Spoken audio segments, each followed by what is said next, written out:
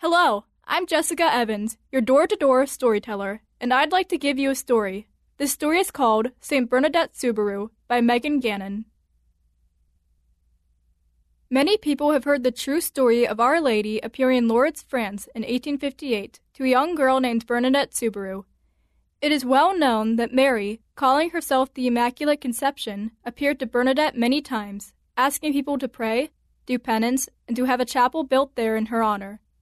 Everyone also knows about the spring of water that sprang up from the muddy soil that Mary asked Bernadette to wash and drink from as an act of penance. Today, Lourdes is one of the most popular shrines for Catholics to visit. What some people are surprised to know is that Bernadette had severe asthma her whole life. She was born January 7, 1844. Her father, Francis, was a flour miller, and her mother, Louise, did laundry for wealthy people in the town. Bernadette was the oldest child. Sadly, many of her brothers and sisters didn't live very long after they were born. Bernadette was one of 5 children that lived to make up the Soubirous family. It was a happy, holy family that loved each other and their Catholic faith very much. Bernadette was often sick as a child and developed asthma when she was about 6 years old. She would lose her breath easily, begin coughing and wheezing, and her chest would tighten up. Her parents were so concerned that when she was 13, she was sent to a mountain area to live with a family who had taken care of her as a baby. Her family thought that the fresh air would help her. Bernadette tried to fit in with this foster family, doing any chores they asked of her, including watching the family's sheep each day as they grazed on a hill there in the mountains. Bernadette was lonely and missed her family very much. She returned to Lourdes after a year or so. Many families in Lourdes went through hard times in the 1850s, and the Soubirous family was no different. They had always been poor, but things got even harder for them. They were forced to move into a very small one-room flat in the former town jail. It was such an awful place that it was nicknamed the Dungeon. These conditions weren't very helpful in preventing Bernadette's asthma attacks, but the family did their best to help her. Despite this hardship, this was a happy time for Bernadette. Not only was she back home with her family, she also began school with the Sisters of Charity and Christian Instruction, whose mother house was in Navarre in central France. Bernadette would have been shocked if anyone had told her that someday she would join the order. She was just so overjoyed to be getting an education, especially religious instruction, so that she could finally receive her first communion. She had desired this for a long time. Her foster mother had tried to teach her some basic lessons of the faith, but quickly gave up because she didn't think Bernadette was smart enough to learn. Most people thought of Bernadette as a quiet, shy, uneducated girl who was a hard worker, but would never be anyone special. The nuns and her new classmates soon got to know the real Bernadette, though. She was a joyful person with a great sense of humor who liked to laugh and joke with her friends. Everyone loved to be with her.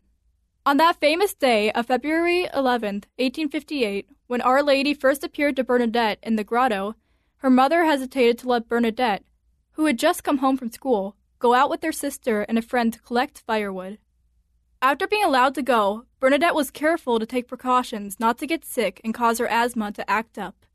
She didn't carelessly cross the stream of icy cold water as the girls did, even though it was freezing that day. She first looked for a dry area for crossing to the other side where firewood could be gathered. When she wasn't able to find one, she stopped to remove her shoes and stockings before walking through the stream. She knew that walking around with wet feet would surely give her a cold and cause her asthma to be worse. This gave her friends a head start as Bernadette struggled to catch up with them. But it was this separation that Our Lady chose to use to appear only to Bernadette. At first, most people didn't believe Bernadette.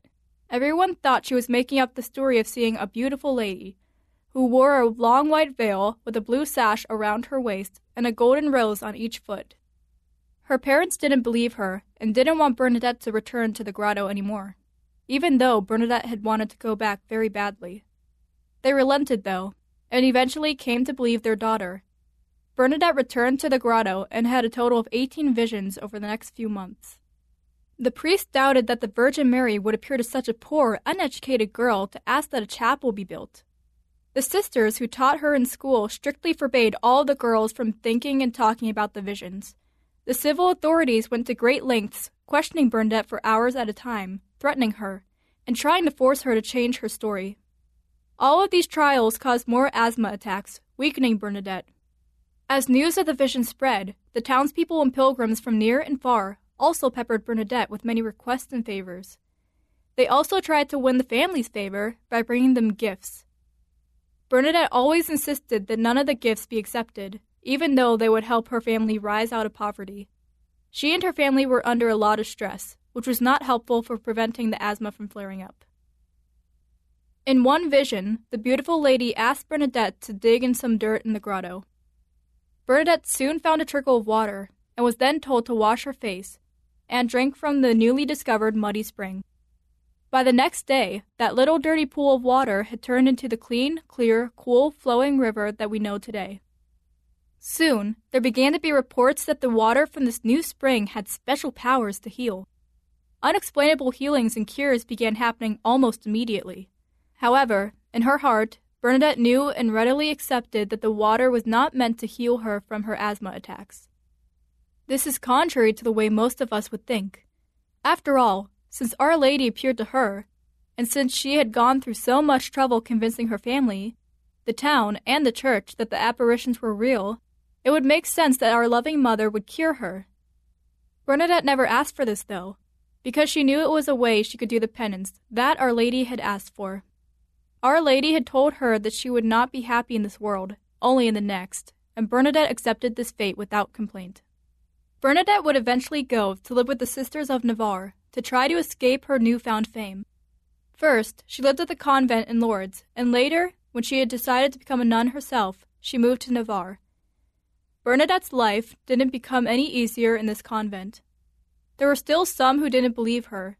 A great many others did and wanted her to repeat the story over and over again, which Bernadette patiently did since she thought it might help others grow closer to God. Her superiors in the convent also made life hard for Bernadette.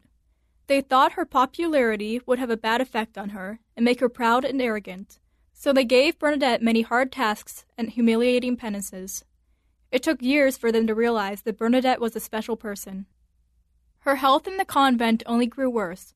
On top of her asthma, she developed tuberculosis and was often in the infirmary. When her health permitted, she had duties in the kitchen, the infirmary, or the chapel.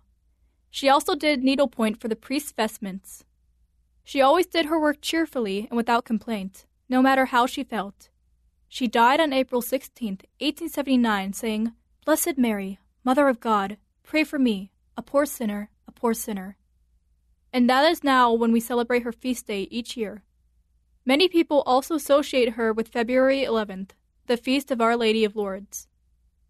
Amazingly, her body was found to be incorrupt during the canonization process, and can still be venerated at the chapel of St. Joseph at the convent in Navarre. December 8, 1933, was the date of her canonization, which was quite fitting since that's the Feast of the Immaculate Conception, which was popularized by the apparitions to Bernadette at Lourdes.